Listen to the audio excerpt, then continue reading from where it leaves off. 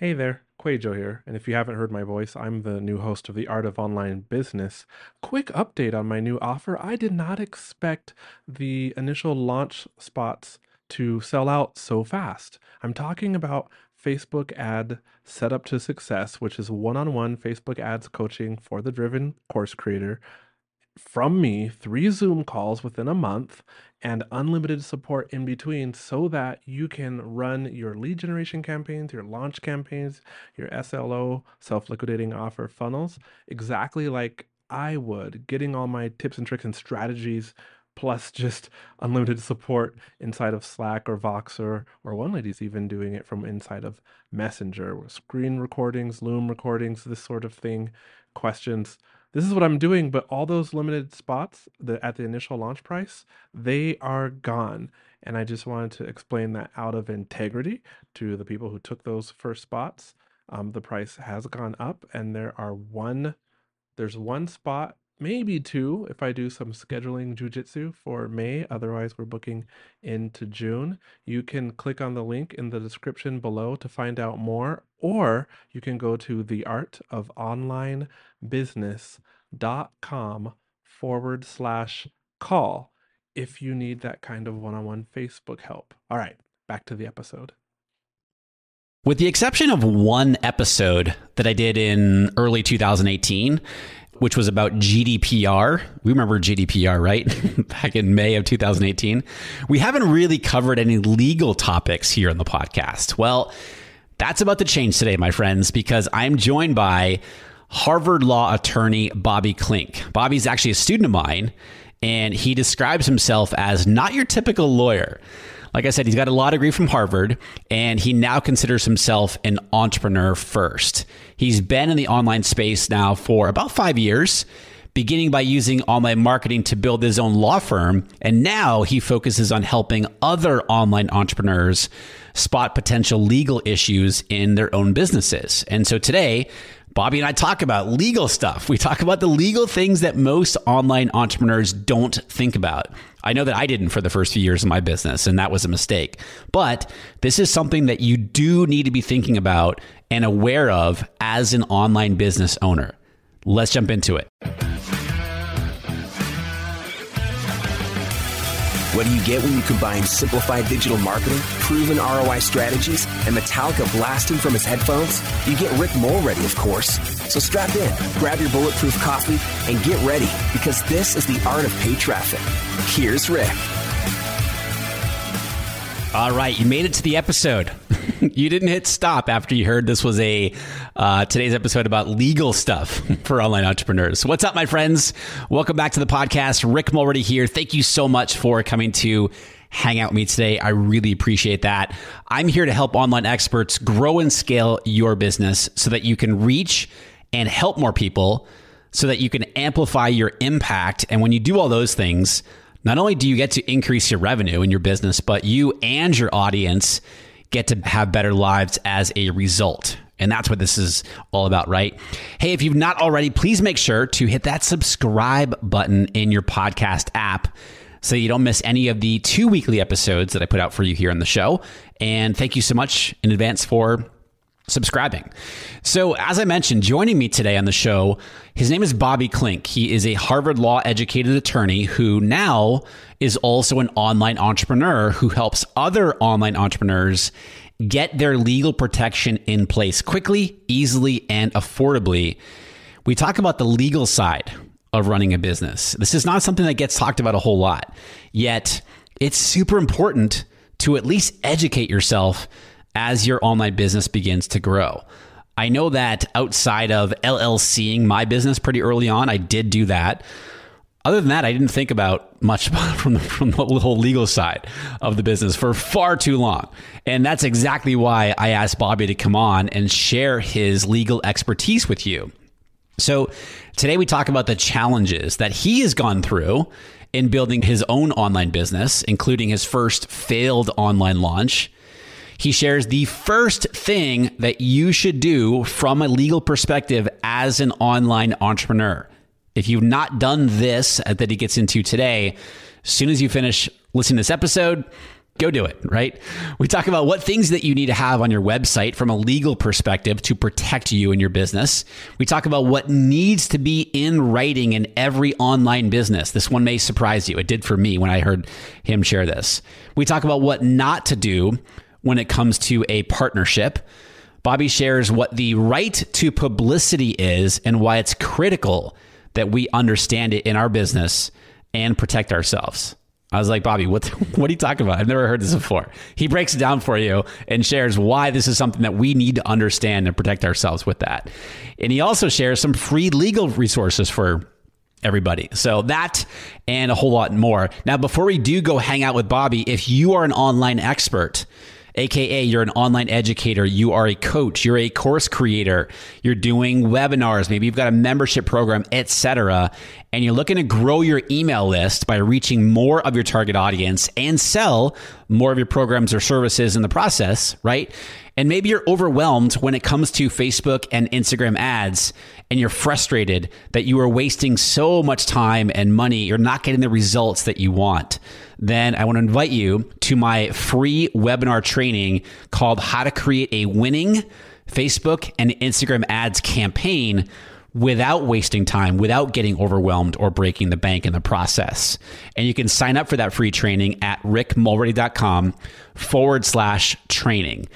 During the webinar, you will learn my 3-phase framework for getting awesome ROI in less time with your Facebook and Instagram ads.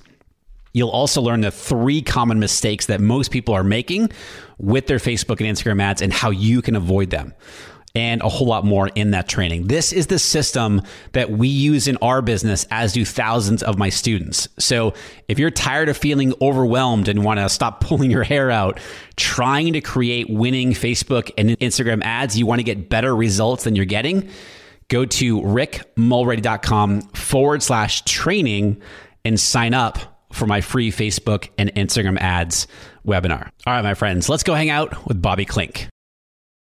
Bobby, welcome to the show. How are you, man? Good. Thanks for having me on. I'm excited. I'm excited too, because like I was just chatting with you before we hit record here, we've not covered any kind of legal topics here on the podcast. Well, we talked about GDPR. Yeah, we talked about GDPR, but that was very GDPR specific, right? I want to talk more about legal stuff, if you will, in general, when it comes to having an online business and the types of things that we don't normally think about, myself included. So we're going to go down some rabbit holes today, but this is a topic that I really wanted to, start talking about here on the show because it's so important. Like, this is stuff that we need to be thinking about, whether we are, an online business owner, whether we are managing ads for other, we're a Facebook ads manager, whether regardless of what kind of business that we have, if we're doing business online, there's some things we need to be thinking about that we're probably not thinking about it from a legal perspective. So Yep. I think that's right. And, that's what I try to do, is just help people, basically I want people to be able to spot issues and kind of say, hey, there's an issue. I need to think about that. I need to figure that out. I need to go, whether it's go to the Googles or, go deeper, at least, be able to kind of know where you need to have your spidey sense come up. Yeah. Okay, cool. Because I'll often say, I'll give advice and I'll say, I am not a lawyer. I don't play one on the podcast here, but you are a lawyer. So tell us a little bit about yourself. Who are you and what do you do now and how long have you been doing all this and all that good stuff? So I'm a lawyer, but I like to say I'm not really a lawyer. I am. Let me be clear. Got a degree from Harvard Law School, but I'm at this point an online entrepreneur first. I've been in the online space. I guess I started dabbling like 5 years ago. But at that point, I was trying to use online marketing to build my law firm, was kind of the way I started, because like a lot of people, I think this is true of you, Rick, I don't think of myself as an extrovert. So networking, not a lot of fun to me. Mm-hmm. So I was trying to find a way to get business without networking. Early on, I literally got myself like HubSpot inbound marketing certified as a lawyer when I had a lot of time on my hands. But that's kind of how things started. But my old life as a lawyer, I was like the guy stands up in court, argues cases. That's what I was doing. Did it for about 15 years. I had the privilege for 3 years of being a federal prosecutor, standing up, getting to say every day, I'm Bobby Klinck, or actually I said, I'm Robert Klinck. I'm here on behalf of the United States of America, which is a pretty cool thing to do. Mm-hmm. But what I found was like, I kind of wasn't happy and I'm not sure why. So I was working with a life coach. This was probably like 3 years ago, I guess, 2.5, 3 years ago. And after we talked about life stuff and relationship stuff and all that, she asked me, do you like what you do for a living? And I kind of stammered. And I said, no. And then she asked the next question, which was, okay, what are we going to do about that? And so she then like pushed me to start going out and like, doing things as a lawyer at that point, but things that I actually enjoyed more, like advising people. The problem was for a lot of my career, I spent, I only saw people after the ish had hit the fan, and I didn't really like that. So I started doing more and more of helping people avoid the problems in the first place. So that's kind of how I transitioned. And then like the online entrepreneur bug just bit me. Seriously, I've got all the scars that most online entrepreneurs do. Like I had my first failed launch where I spent $10,000 on Facebook ads, got one sale, and she got a refund after 29 days because I had a 30-day policy. Of course, yeah. And again, so I did all that, and then really I started getting traction last year when I started actually doing the work you need to do, like understand your clients, listening, connecting, all that. And it kind of came to prominence. It's funny you mentioned the GDPR episode. I was on Amy Porterfield's podcast and she was actually mad at you because you got your episode out. I was going to point that out. If you did not point that out, I was going to point that out. I was first. Yeah. So you were first, which kind of like chapped her hide. And you had, I think, the English lawyer, Suzanne Dibble, on. Yep, Suzanne. Who like when people are like from the UK and want like the stuff like what I do, I say go to her because she's in the UK. And so that was kind of the start. And so now what I do is for the last year, a little more than a year and a half now, I've been helping online entrepreneurs get their legal stuff in place. First, I was trying to do a course, but now I give all my training away for free. I just charge for templates. And the newest thing, I'm now venturing out, kind of like you're Facebook ads guy, but you also help with strategy. I'm kind of making that transition myself now to help online entrepreneurs kind of build the foundations and build their fan base so they can actually launch successfully. Gotcha.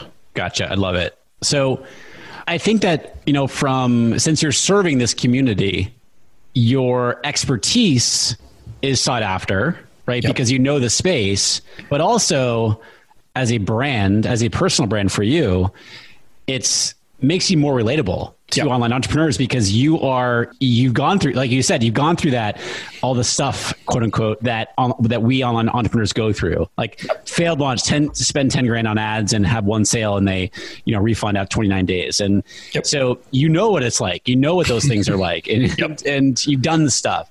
So as you talk about from a legal perspective, GDPR, Amy had you on her show and stuff and I ribbed her about that. When we were chatting about that last year, it was funny.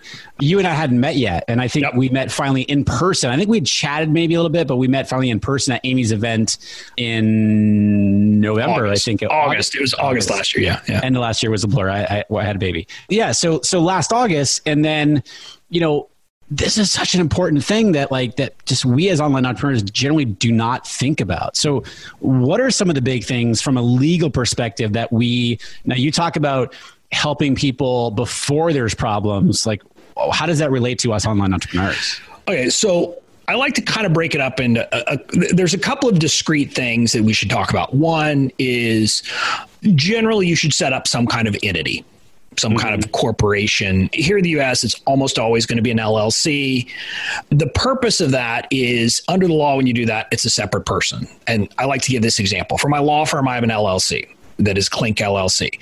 That is the entity that signed my lease when I have, when I had a physical space, now I have a virtual space.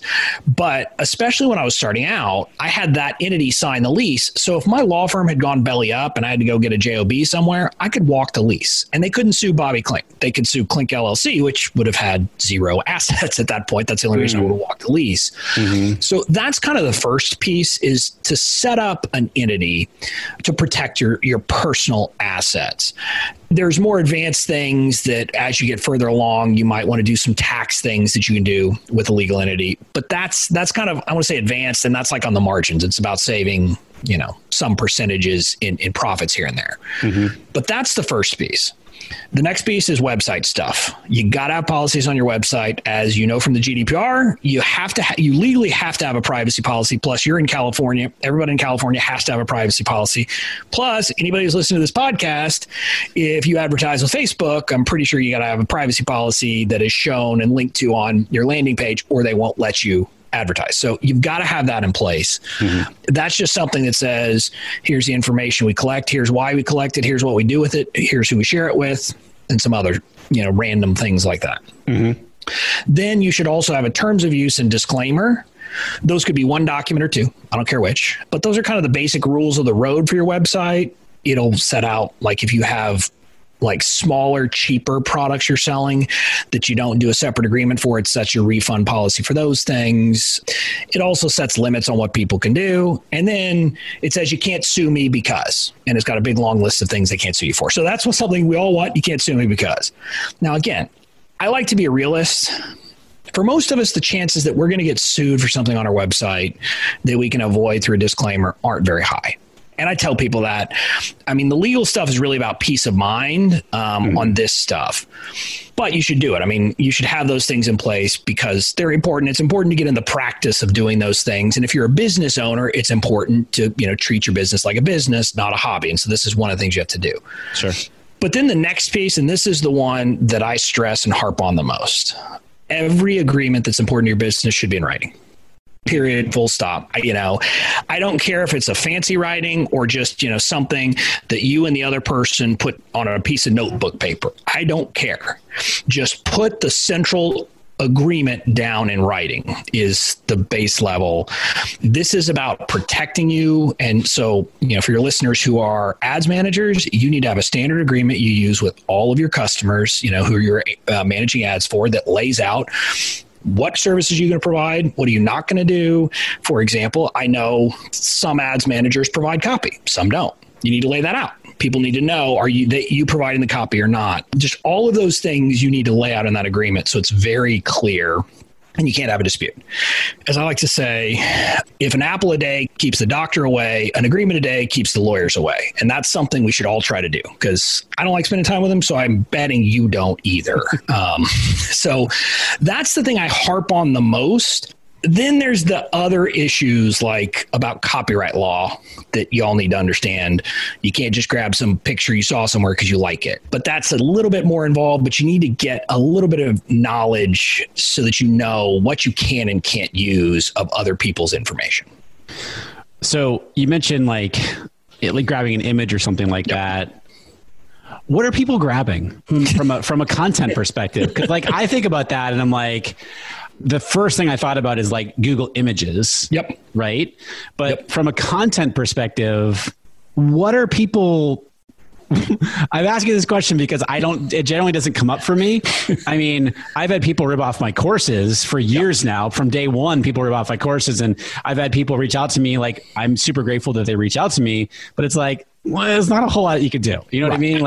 I'm flattered that they want to sell my, whatever, $1,000 course for $47 or whatever. Great.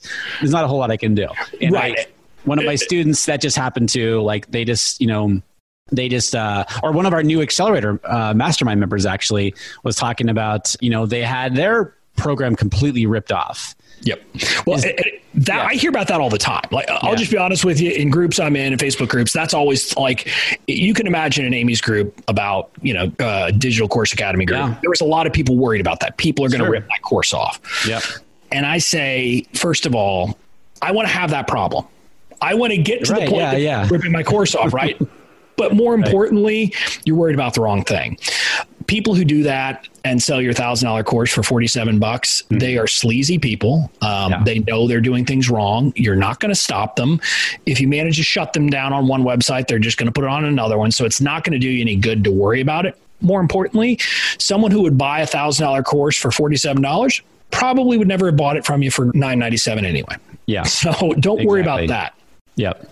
I'm more worried about you avoiding getting the classic case is the Getty image letter where people have done exactly what you want. You should either they go onto Google Images and they search something, or maybe they're just scrolling through something and they see an image they like. And so I refer to it as the right click save as problem, because that's what we do on our mouse. People do that, grab an image and then use it. And especially with the more sophisticated images, image companies like Getty, which, if listeners don't know what Getty is, it's one of the big licensing companies, and they license images for like thousands of dollars. So if you do that, it's one of their images. They're going to find out. They're going to send you a letter. They're going to demand thousands of dollars, and you're not going to have much of a response because you infringe their copyright. You can't use that image without permission. But there's kind of a more subtle example of it that you're less likely to get in trouble for from a legal perspective, but it's also wrong. That Tyler McCall, who I know we talked about recently, of people literally like just copying people's Instagram content, cutting off their handle, and then posting it on their page. That's not okay. I mean, it's not okay, but it's also copyright infringement. So you're also doing something illegal by doing that. But there are also subtle things like a lot of people don't realize. Like, technically, if you screenshot somebody else's web page and use it in a course, you need to get permission first, because they have the right to, that's their copyrighted material. And so it's like little things like that you just need to think about anytime you're going to use someone else's content in any way, shape, or form, other than a very short quote. Your mind should say, I need to think about copyright law, and maybe I need to do some research to figure out whether this is okay or not. How does that differ from attribution? Because like what I'm thinking about, the idea that just popped up just as you just said that is, if I'm reading on my Kindle and just like some amazing quote or maybe a concept, somebody and highlighted it, put it on my Instagram, and I talk about it, and I put an attribution to the author in the book. Is that okay? So attributing it to someone does not save you if it's a copyright infringement. But that's why I said quotes are generally okay. So let me back up. Sure. Copyright doesn't protect ideas. It protects the particular expression of an idea. So if it's a concept, you can talk about the same concept. I mean, we all talk about the same sets of concepts over and over again, and that's fine. There's no problem there. Quotes also are generally okay because there's a concept that we should be able to use some small portions. What the line is not entirely clear.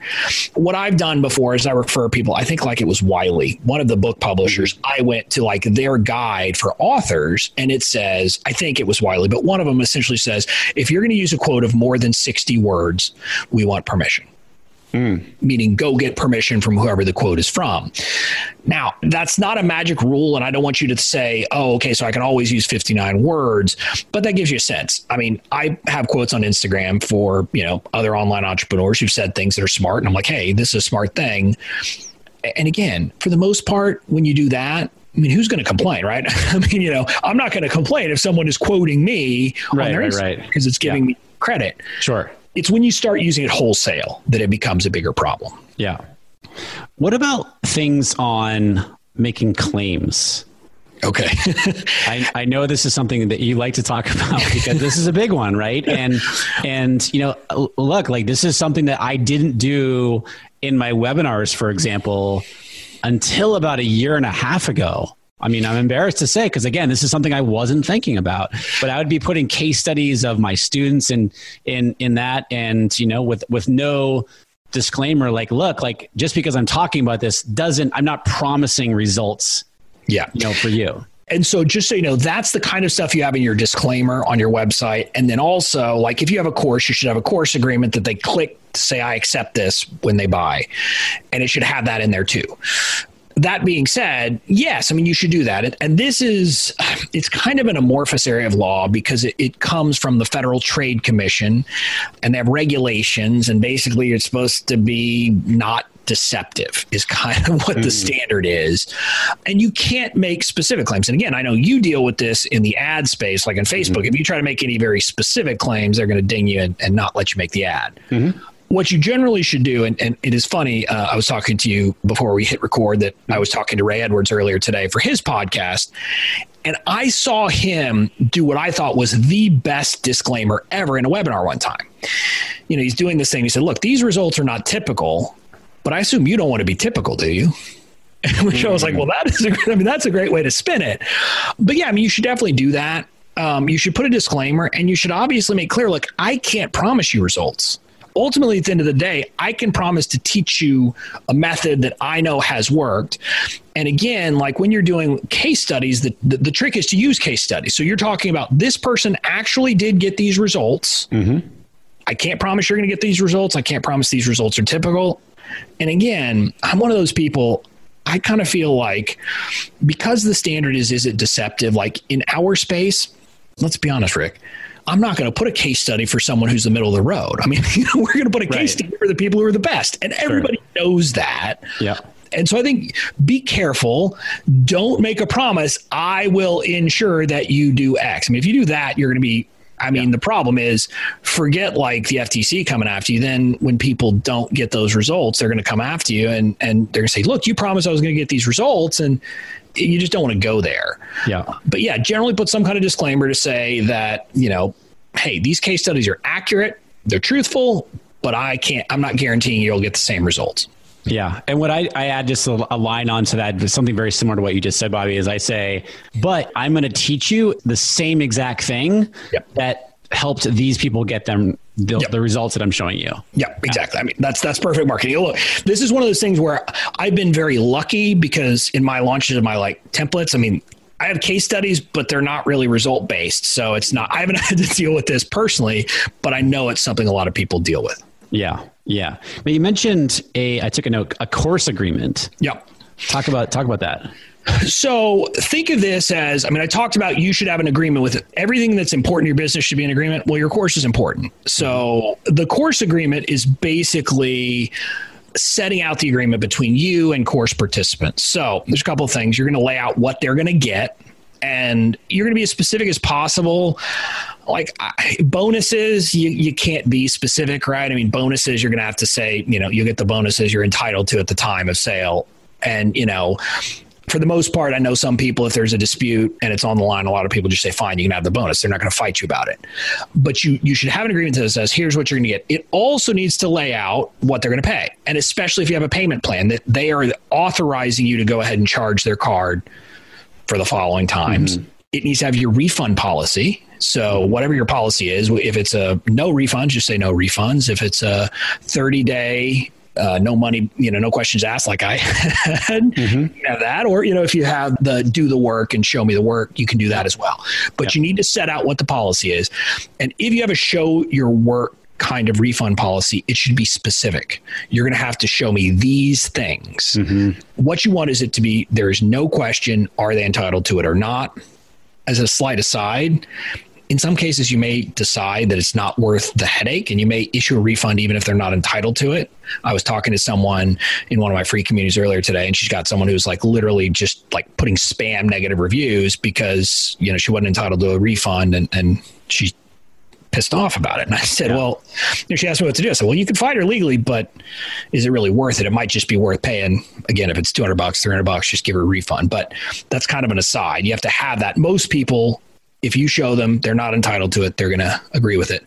But also, if you get a chargeback, if you get a dispute with a credit card, having that policy is going to help you to fight to defend yourself. So you need that. Other things you're going to put in there, like if there are limits on how people can use the information, you want to put that stuff in there.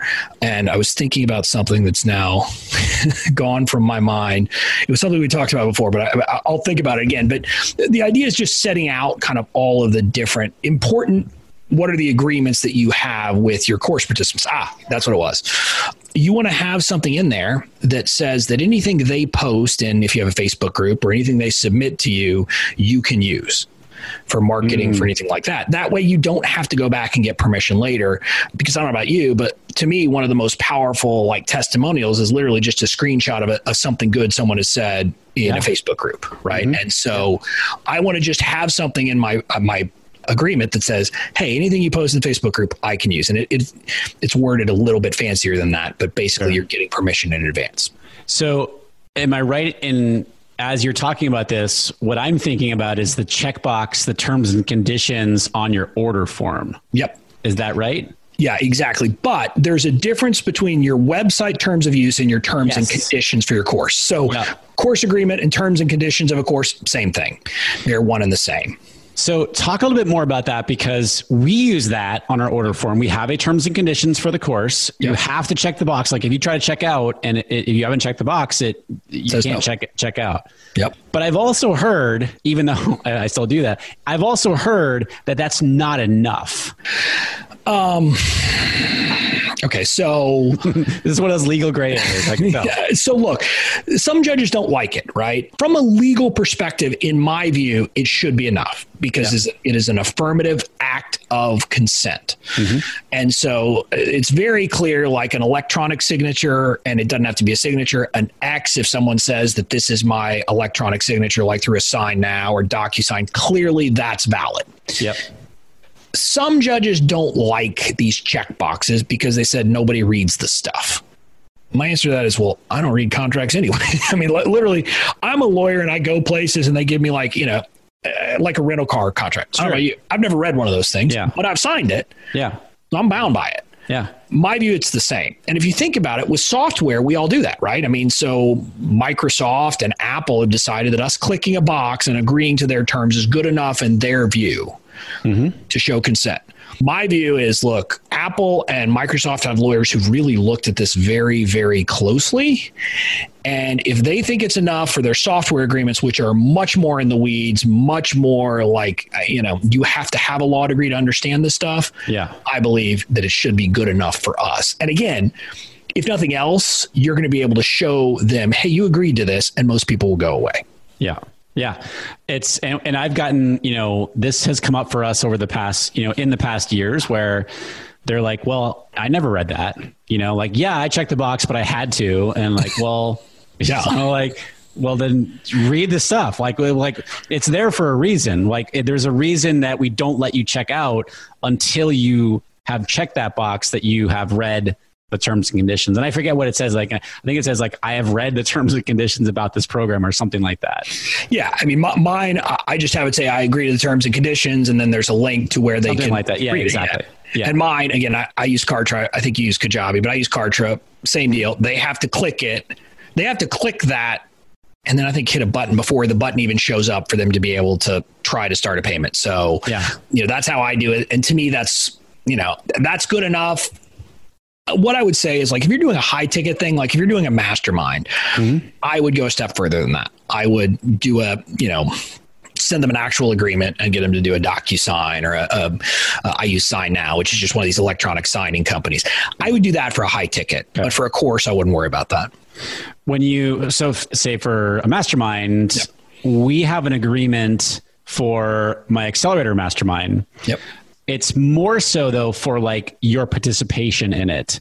Okay. It makes you, I make people initial, they've read it, it's like, it's more about like, look, you're going to take this seriously, right? This can be transformational, but this is what, this is not like you're going to just float for the next 6 months. Like we're taking this seriously. Yeah.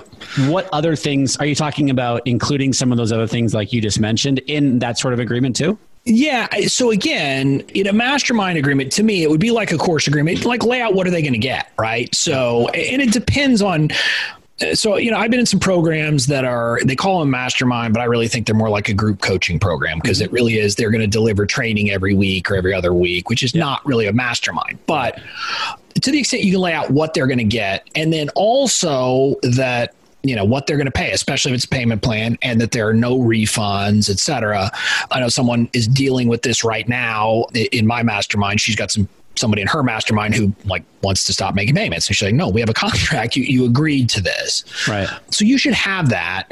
But again, I think in a mastermind, you're going to want to put other stuff in there, like you're talking about, not floating, but also that's more to protect each other. Like, you can make people feel better if you have something in there that makes very clear that whatever happens in the mastermind stays in the mastermind. Yeah. So that makes people feel better that, hey, I can talk freely and my other mastermind people aren't going to go share this information. Sure. But those, I think, because of the nature of a mastermind, hopefully it's not going to be a problem. But let's also be honest. If there's someone in your mastermind who's causing trouble, you may decide you'd rather just let them go anyway, because it's not going to be worth the bad energy they're going to bring to the group. Right. But you want to protect yourself, make sure that they can't stop making payments and things like that. We've talked about a lot of things here. This can be this can be very overwhelming for people, especially when they're early in the business. Is like, and the way that I look at this is like, if I'm overwhelmed by it, it's going to paralyze me. And like, I'm going to be afraid to do anything. Like, what would you say to that person who's thinking like, oh my God, I don't know what to do because I'm afraid to do anything. I don't want to be, get into legal trouble. And this is where I say, don't let it stop you. Now, again, I would rather you do it right from the beginning, but I'm a realist. And this is one of the things, like, I don't play the scare card. I just don't do that in my marketing. I tell people you got to do this, but I'm also very honest. Like with GDPR, I said, look, there's no GDPR police coming after you or me.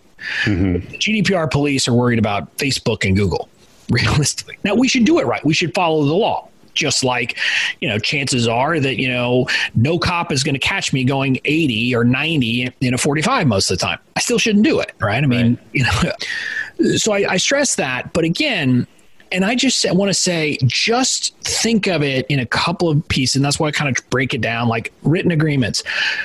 If nothing else, just write down the central agreement between you and clients and put it in plain English if that's how you have to start. Mm-hmm. There are templates you can get that make it simple, make it easy, but I don't want people to not act because of legal stuff, because 90% of the time it's not going to come back. Now, again, one thing I am going to caution you about, because I've seen this happen so many times, do not enter a partnership without dealing with it the right way and getting a written agreement the right way. I've seen so many people deal with kind of the fallout from that because they jumped into a partnership. They don't have any agreement, or like I have a friend right now going through something where she's in a partnership where it's 50-50. One person wants to get out, but there's nothing in there about what happens. So there's just kind of okay, what do we do now? Yeah. And you can just imagine it's not a good situation. So, I mean, partnerships and anything like that tend to be fraught with problems. And so in that situation, I'm just going to tell you, it is worth actually hiring a lawyer in that case, talking to someone, really getting good advice, make sure you cover yourself. Yeah. Because that's a place where literally I kind of set that as a side, and that's different from a lot of the stuff I talk about. I'm a big proponent of do it yourself, find templates, start with what you can do. The best solution is obviously to hire someone to actually work directly with you, but I get we're expensive. I mean, technically my rate's $500 an hour, but I'm probably going to increase it because I really don't want anyone to hire me these days. I want to do the online stuff. And so, it gets expensive. Lawyers are going to charge you a few $1,000 to do just about anything. So I get that. With that type of thing, though, with a partnership, it's worth the investment up front. Yes. It's going to save you down the road. Yeah. And again, I'm sure people, Rick, that this has happened to, where they thought they were in a partnership and one person, kicked the other person out, or, my own origin story is kind of like that. I started my law firm. I didn't intend to.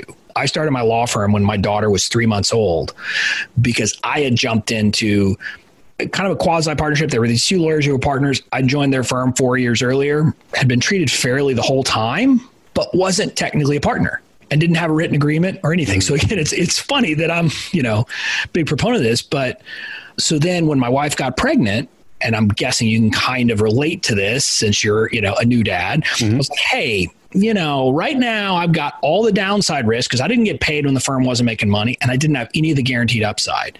And so I said, hey, we need to figure this out. And we couldn't. And so literally I remember the night, it was a Sunday night. We had a conference call between the three of us. It was snowing. At the end of that call, I knew my time was done.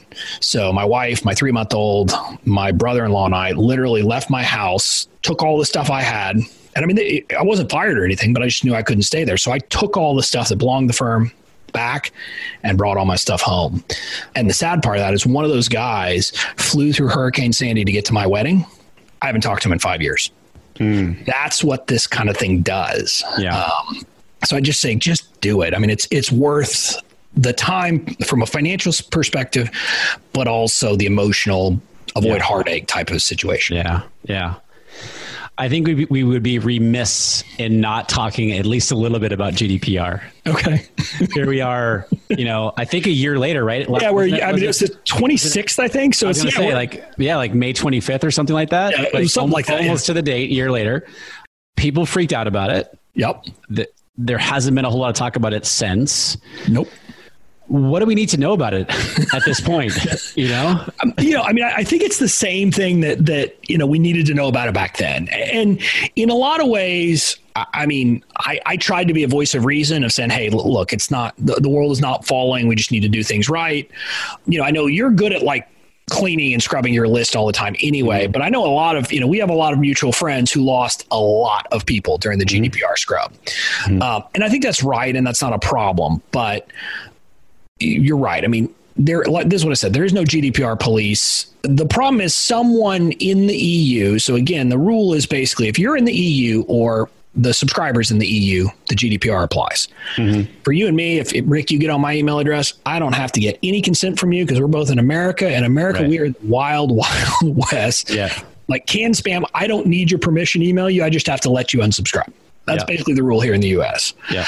So most people, and I don't know the solution you've used, but the solution I use is built into Kartra, my system. Like, because I'm in the US, I can turn on a button and it will get consent from anybody in the EU. Or if they don't, it flags it. And so I don't send any emails to them other than I can send them things directly related to the product they bought if there's an issue. And I don't have that issue because most of my people obviously are in the US. Yeah.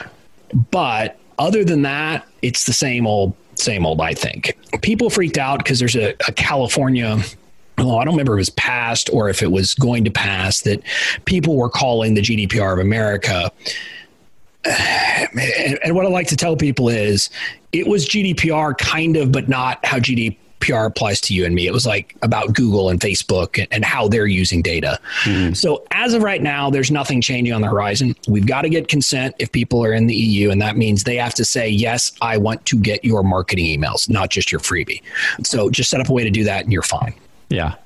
I think my team would know better than me, but we use a service, I forget, that works with Infusionsoft. Okay. That tags them or triggers something, triggers a follow-up.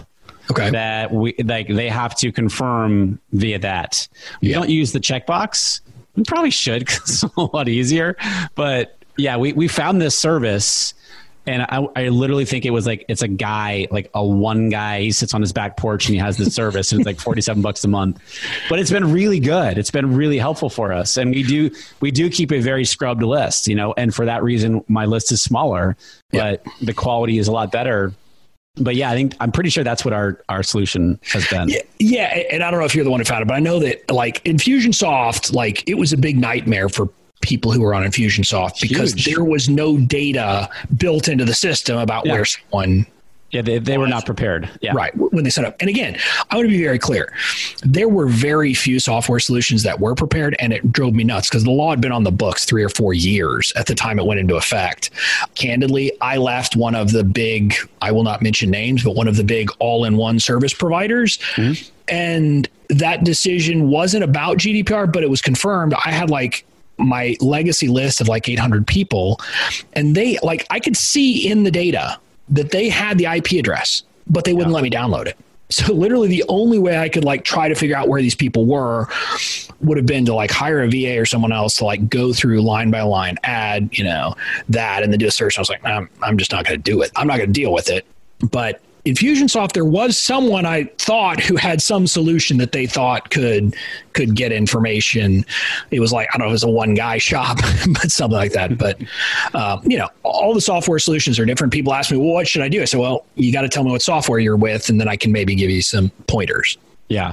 And just to recap real quick. So what we're talking about here with GDPR, if you're not up on GDPR or didn't listen to my episode last year about it, basically what Bobby was just saying is if you were in the EU, or I believe it was in the UK as well, if your subscriber is there and they're opting in for something, let's just say they're opting in for a download or registering for a webinar, what have you, and you want to continue to send them marketing emails, they have to consent to that.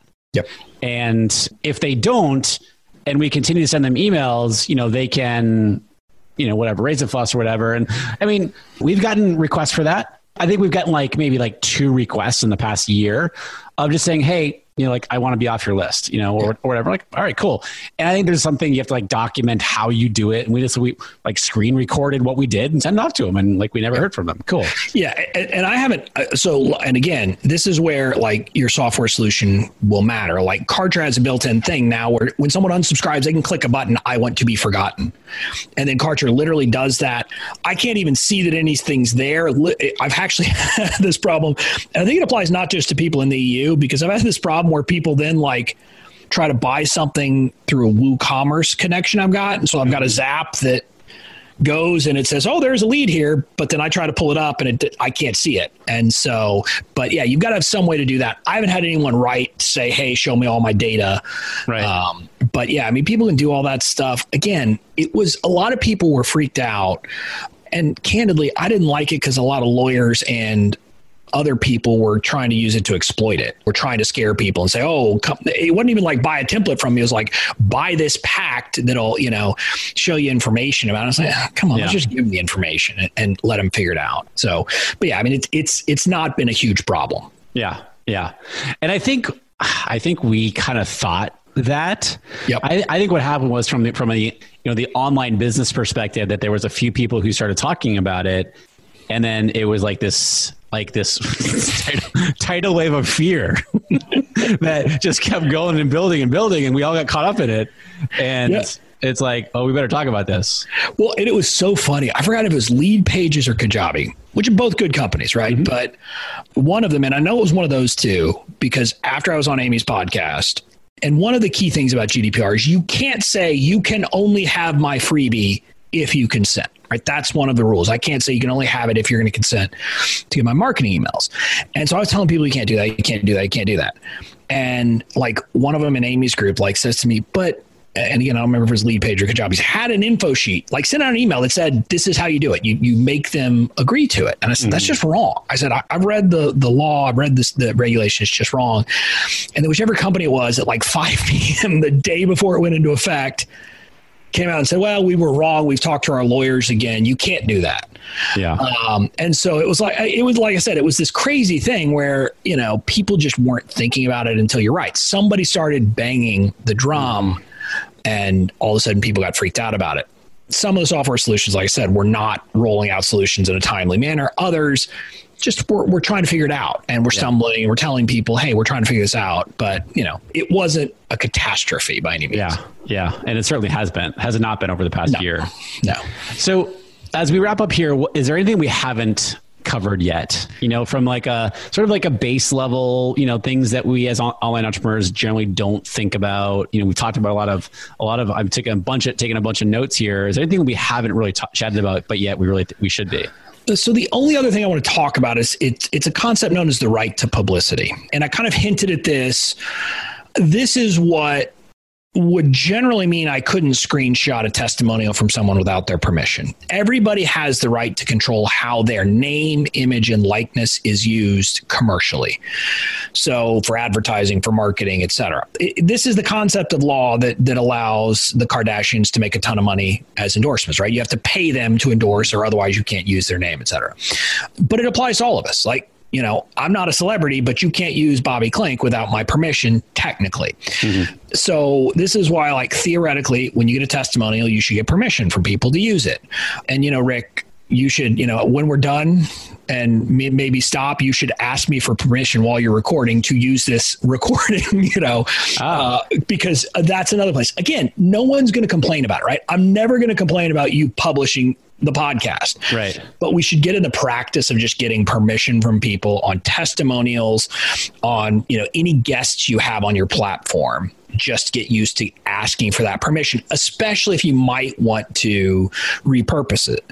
Like, again, I think the idea for this, you having me on here came up when I sent you a note saying, hey, I want to refer to, this show in a lead magnet. You got a problem with that, and you said no. And again, the answer is always going to be, no, of course, please, please promote me.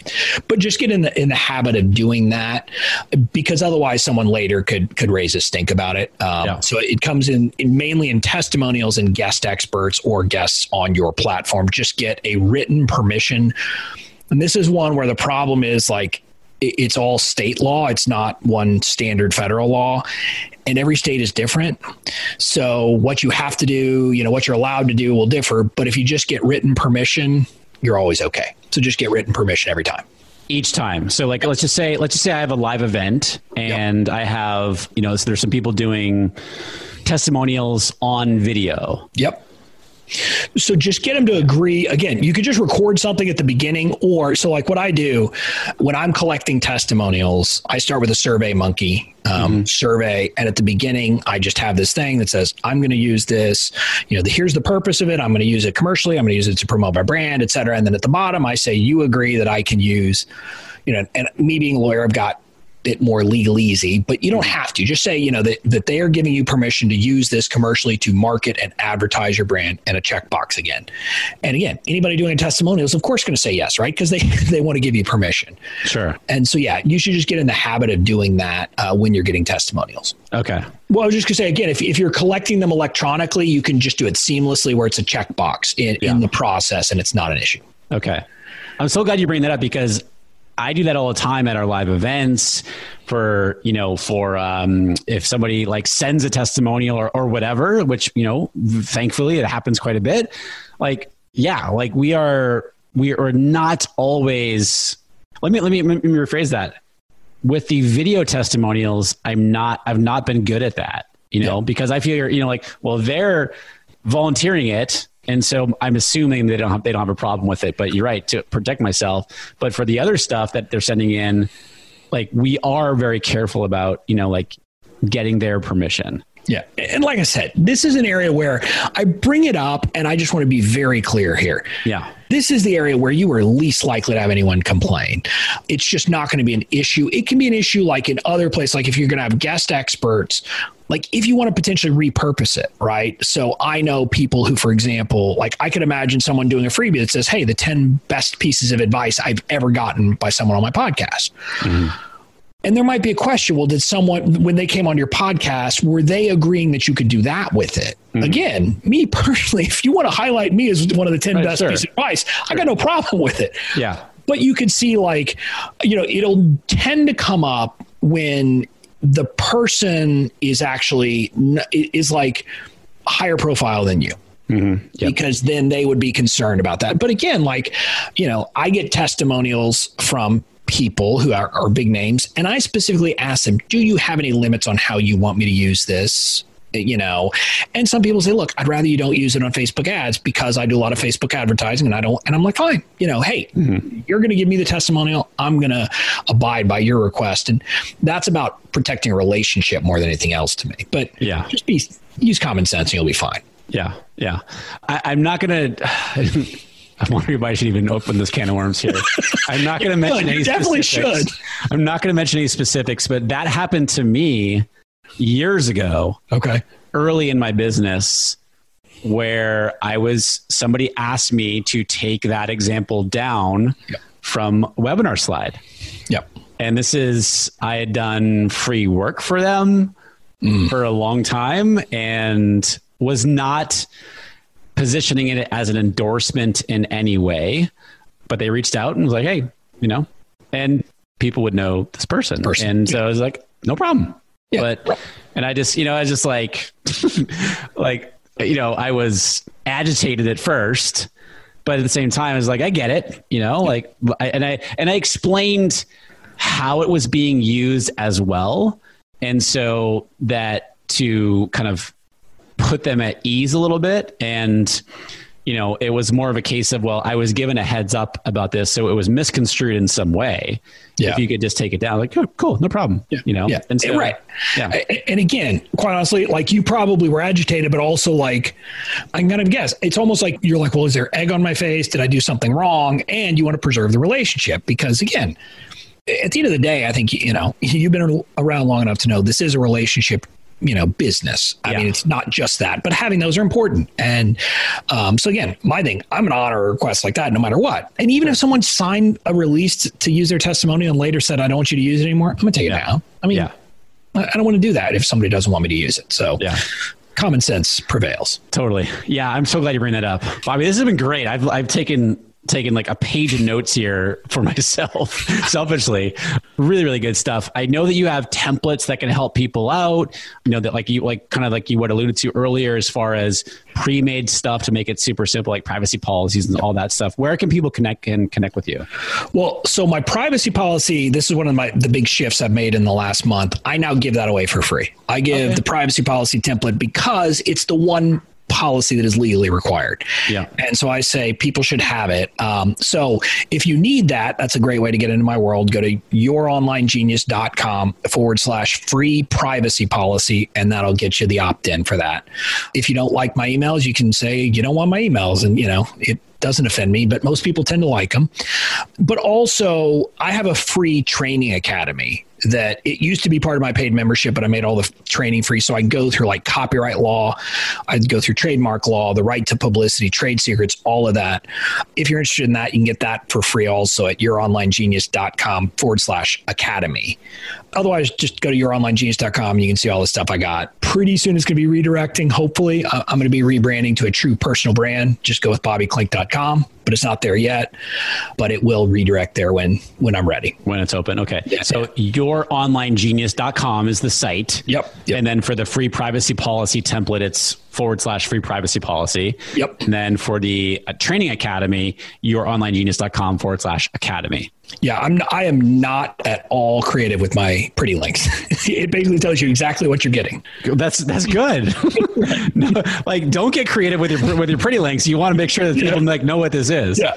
And you got a podcast too. Yeah, I do. It's the Online Genius podcast, and it's there's some stuff in there that's legal. I mean, I have some episodes that are just about legal, and actually, strangely, one of my most popular downloaded episodes ever is about like picking the right corporate entity, I think, or setting up a corporate entity. I don't know what, but it's really more about the online business stuff. I talk about my journey. I have people, a lot of our mutual friends on talking about their journeys and trying to help people kind of navigate the building of a business aspect of it. So awesome. I enjoy it, and I think a lot of people do. So you can find that as well online, youronlinegenius.com /podcast, or anywhere where you listen to podcasts. Okay. So I'll link everything up, guys, on the show notes for today's episode, so that you can go check out Bobby's stuff. Really, really good stuff, as you can see here. Super knowledgeable, knows the space, and he's doing this what we're all doing here, building online businesses. So he's in it not only from an expertise standpoint, but also he's building the business right along with us. So Bobby, thank you so much for coming on the show. Really appreciate it, my man. It's been my pleasure. Thanks a lot, Rick. Hey, so as I mentioned at the top of the show, if you're an online expert, AKA you're an online educator, you're a coach, you're a course creator, you are doing webinars, maybe you've got a membership program, etc., and you want to be growing your email list by reaching more of your target audience, and in the process, sell more of your programs or services, and you're not getting the results that you want from Facebook and Instagram ads, you're overwhelmed, and you're frustrated that you're wasting so much time and money, then I want to invite you to my free webinar training, which is called How to Create a Winning Facebook and Instagram Ads Campaign Without Wasting Time, Without Getting Overwhelmed or Breaking the Bank. And you can sign up for that free training, pick a time that works best for you at rickmulready.com /training. Again, it's rickmulready.com /training. All right, my friends, thank you so much for coming to hang out and listen to today's podcast. Really appreciate it. Coming up on the show, I've got another quick tip episode coming your way. So until then, and as always, keep testing your online marketing to find out what works for you and your business, and do more of what's working, right? Just do more of it. I'll see you in the next episode. Don't worry, there's more of Art of Paid Traffic coming soon. If you can't wait for more incredible digital marketing strategies, head over to rickmulready.com. We'll see you next time.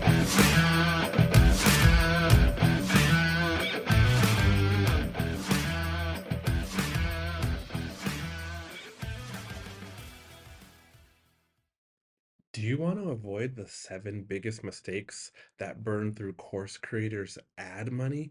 I see these over and over and over again, and I put them together in a mini email series. This is not fluff. Each of the 7 mistakes, I also have a recorded video tutorial showing you inside of Facebook Ad Manager how to fix those mistakes. This is good, solid, and it will save you money or help you make more money with your Facebook ads click down in the show notes below. You'll see the link and you can go download it right now for free.